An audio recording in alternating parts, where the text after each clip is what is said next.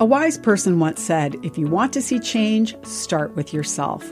I'm Bonnie Sala with Reset. When Matt signed up with an online dating app, he listed the qualities he was looking for in a wife.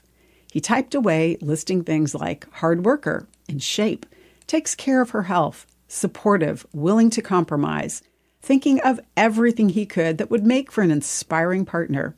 After completing his long list, he realized that this woman would probably never date him. He had a lot of work to do if he was ever going to be worthy of her.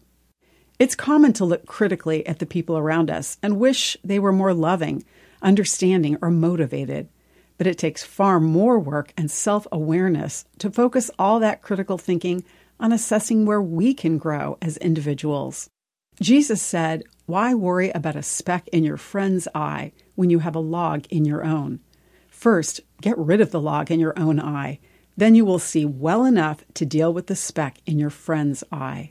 If you find yourself speaking harshly or critically of others, holding them to impossibly high standards, ask God to teach you His gentleness.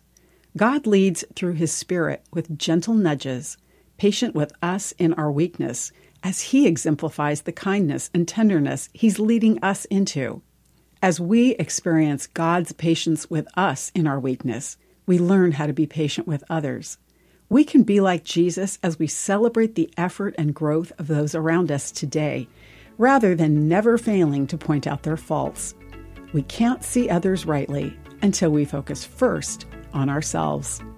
I'm Bonnie Sala with Reset.